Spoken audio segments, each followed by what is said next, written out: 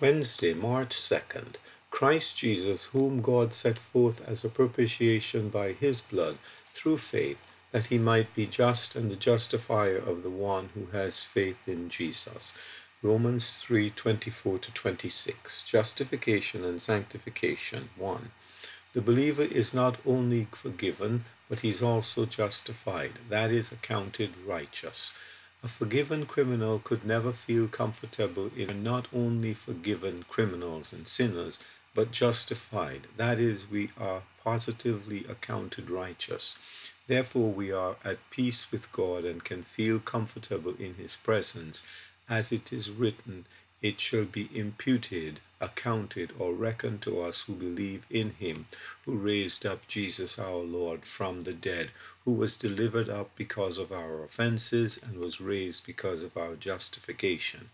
Therefore, having been justified by faith, we have peace with God through our Lord Jesus Christ, through whom also we have access by faith into this grace in which we stand, and rejoice in hope of the glory of God. Romans 4:23-25, 5:1-2.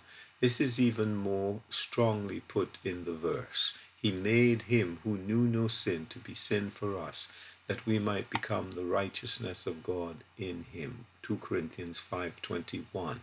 How clearly these verses show us that not only is the believer pardoned, but he is positively counted righteous, and therefore fit for the presence of God himself. But remember, this is not in virtue of anything he has done or will do, but simply and solely in virtue of the grace of God and the work of Christ. Christ took our place and was treated as we deserved, that we might have his place before God and be treated as he deserved. No wonder, then, that the believer can enter with boldness into the holiest, that is, the very presence of God, through the blood of Jesus. Hebrews 10:19.